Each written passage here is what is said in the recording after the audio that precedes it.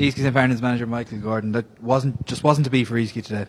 On the day, no. We just were a little bit short. Obviously, a little bit inexperienced, I suppose, being realistic about it, without wanting to make an excuse, because we did come here to win the match, and I think everybody who tuned in and watched the match or listened to the match would feel that. This was a competitive match, and I don't think the scoreline is actually a fair reflection on the endeavour of our lads.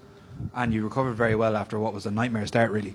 Well, this was the one thing that I was afraid of, that something like that would happen, because with our squad being as young as they are and everything else, I wasn't exactly sure as to how they'd cope with such a scenario, but I have to say hats off 100%. Those lads showed maturity beyond their years, and they got stuck right back in, and they said they weren't just going to lie down and accept that kind of a situation. And Ballygiblin kind of pulled away in the second half. You touched on yourself. You think it just kind of comes down to a little bit of inexperience on your side?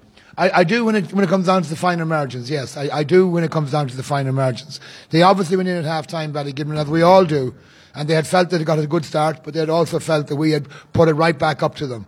And I believe they knew themselves that they had to push it on another gear in order to eke out the victory that they so desired. And that bit of experience would have counted. There's no question about that. You can't buy that.